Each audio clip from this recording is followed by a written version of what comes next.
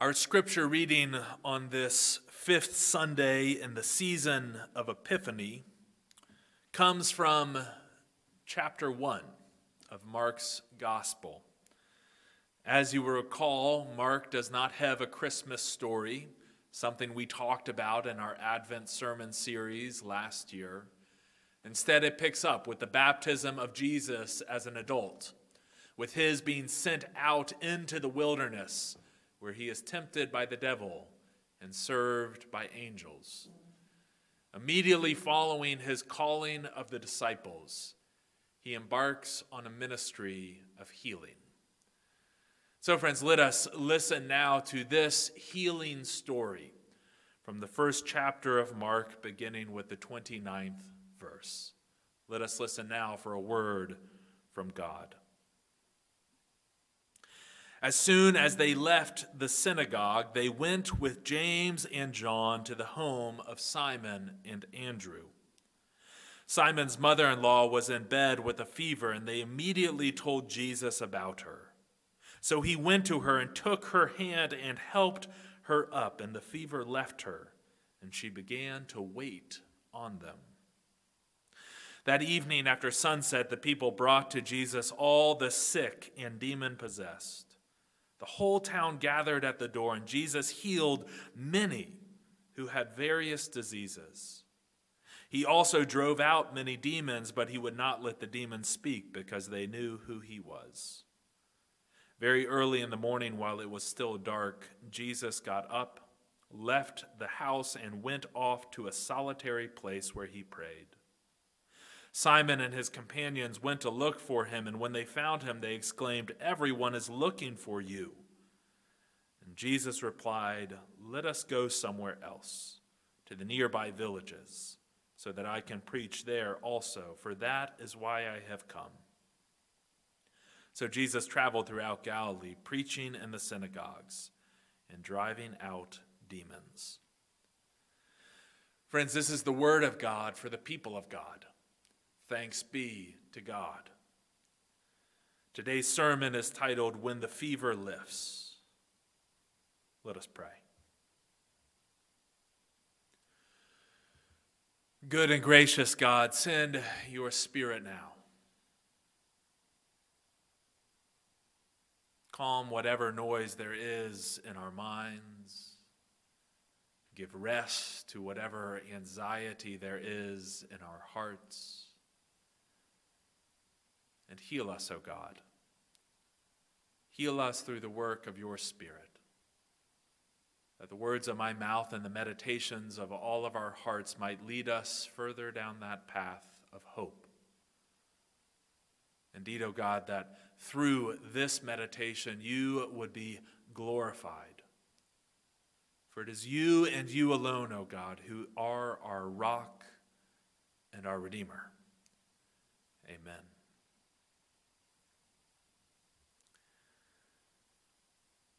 The healing stories in the Bible are hard for us. They're hard especially because for all of those stories that we each have of healing in our lives and in the lives of those we love, healing that sometimes we might even consider miraculous, there are also those stories where healing seemed not to come. I mean, just this past year with COVID-19, for as many times as there are where people feel as if their prayers have been answered as their symptoms ease or their loved one comes home from the hospital, there are also hundreds of thousands in our own nation, hundreds from our own community, millions across the globe who are wondering, what about me? Right? What do we say to them? I mean, even in this story we've just heard read, Right after Jesus heals Simon's mother-in-law, it says that the crowds form and they bring to him the sick and the possessed, and Jesus heals many of them. Not all of them, many of them. What would we say to those in the crowd who weren't fortunate enough to push to the front of the line in time? What about all those other families there along the Sea of Galilee with loved ones tucked away in corner rooms waiting for Jesus to materialize? And waiting and waiting and waiting. Healing stories in the Bible are hard for us, which is perhaps why one of the things I most appreciate about this story in particular, especially the story of Simon's mother-in-law being healed, it's perhaps why the thing I most appreciate about that story is its lack of detail. Right? Other than being identified as a relative of one of the disciples, that mother-in-law is a woman who remains nameless, as if to say it could be anyone in that room. Right? The sickness that ails her is not specified here. A fever could be anything. Even the healing itself, Jesus reaches out his hand and she takes it. There's so little detail about what exactly happens in that moment, how that healing actually comes to pass. It's as if there is ambiguity built in this story in order to direct our attention intentionally to what happens immediately after. Right? It says that she is healed, and immediately Jesus lifts her up. That language of lifting is one that will be echoed later in Jesus' life at his own lifting, his own rising up. And it says that she sets out to serve them. Now, I'm not very good with the languages, but I couldn't help but notice that the Greek here that is used for that word that is rendered in some to serve, and here that she began to wait on them. That the Greek word here is diakonos, where we get deacon from. It's a word that in the New Testament implies something more than just setting a table and serving a meal. It instead implies some form of sacrificial service. Right? This woman, her life is changed from the moment of her healing forward. It's not so much in this story about who we are or what we are ailed with or how we are healed. The real question seems to be when we are healed. How will we respond? What will we do with this new life that we have been given? One of my favorite books that I've read over the last year, and I'm admittedly a little late to the game because I think it had been out for some time. A movie may have even been made about it by the time I read it. It's the book Just Mercy by Bryan Stevenson. Bryan Stevenson is an attorney in Montgomery, Alabama. In the late 80s, he began an organization called the Equal Justice Initiative, where he primarily represents the poor, the wrongfully convicted, and those, in his words, who are trapped in the furthest reaches of the criminal justice system in the United States. And there's this story late in the book where he remembers a Sunday when he was about 10 years old, a kid, and his mom, who raised him, a single mother, took him to church. And after church, he was doing what kids do after church. They were milling about in the front yard of the church. And one of his buddies had brought with him a close relative, a shy, skinny kid, his cousin, with him to church that Sunday. And as all the kids were talking, Stevenson notices how this cousin of his friend doesn't say a word. And so finally, Bryan turns to this guest, this kid, and he asks him where he's from. And when the kid opens his mouth, no words come out. One of the worst speech impediments that Stevenson can ever remember coming across. This kid stutters so bad that he can't even get the name of his hometown out of his mouth. And Stevenson, as a child, having never encountered someone with a stutter like this, he thinks he must be joking, and so he begins laughing hysterically at this poor child.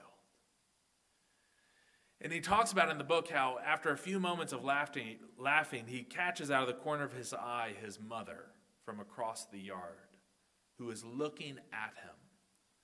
And her face registers pure, unfiltered fury.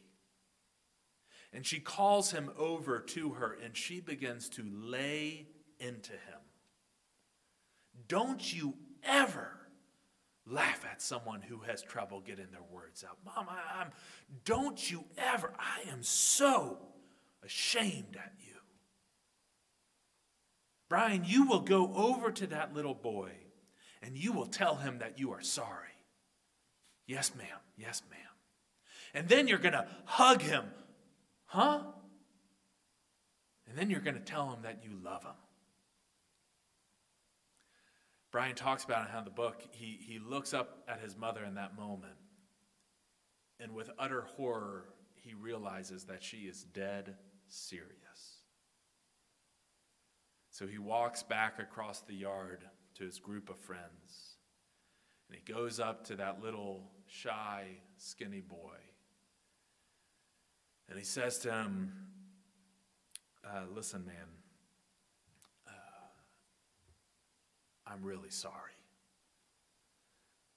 And then he lunges at the boy and embraces him. And he startles the boy at first, but eventually the boy kind of loosely starts hugging him back. And as he's hugging him with sort of a half-joking smile on his face that the boy can't see because he's embracing him, but Brian wants his friends around him to know he's not actually serious about this next part. He says to the kid, and I love you. And he says in that moment, that little boy embraces him even tighter. And flawlessly and without hesitation whispers back to Brian in his ear, I love you too. Years later, as a grown man, Brian Stevenson thought back on that moment. As he was considering quitting all of his work, this work that paid too little, that rewarded too little, and that took far too much of his energy and life. He had reached this moment where he was thinking about quitting, and he thought back to that little boy who hugged him outside the church. That little boy who offered reconciliation and love. And he remembers how that moment taught him that even as we are all caught up in these webs of hurt and brokenness, we are also caught up in a web of healing and mercy. He writes, I didn't deserve reconciliation or love in that moment, but that's how mercy works. The power of just mercy, he says, is that it belongs to the undeserving. You see, when he walked back across that yard, he thought he was the one who was going to heal a hurt that he had caused. But in fact, it was him, undeserving though he was, who received the healing, and it changed him that moment. That moment in front of that church with that little boy who hugged him back and said, I love you too. It was a moment that changed his life. That moment of undeserved mercy is what he sought to respond to the rest of his days by giving the same to others who don't deserve it. I was listening to a podcast this week. It's a group of seminary professors who talk about the texts that are coming up. And one of the professors said, the Gospel of Mark is the perfect gospel for our time. The Gospel of Mark is the perfect gospel for our time because it connects sickness and service. Because it connects for us that place between receiving God's healing mercy and responding to it. Between experiencing God's grace and sharing it. Right? Our story today, it makes both a proclamation and also poses a challenge. The thing that this story proclaims is simply that God, our God, is a healer. And the challenge it poses for us, the question, is how will we respond to it? Right, when the fever of this pandemic is lifted, will we retreat back into our four walls? Or will we continue going out into the world beyond, seeking out the lonely, the isolated, the poor, the hurting? Right, when the fever of prejudice and racism and bigotry, both in our hearts and in our world, finally breaks, will we be ones who invite others up to the mountaintop that they too might see that promised land out in front of us? When the fever of heartache finally comes down a few degrees, will we be willing to risk our hearts yet again in service to someone who might break them? When the fever of our fear at long last gives way to hope, and the fever of our regret and shame finally yields to self-worth, how will we respond? Will we stay in our webs of brokenness and hurt? Or will we spin a new web of God's love and mercy for others? Will we love in the way that we have been loved? Will we follow the example of a nameless woman with a nameless affliction who rises from her healing to serve? How will we respond? You know, I once had a friend who was very sick.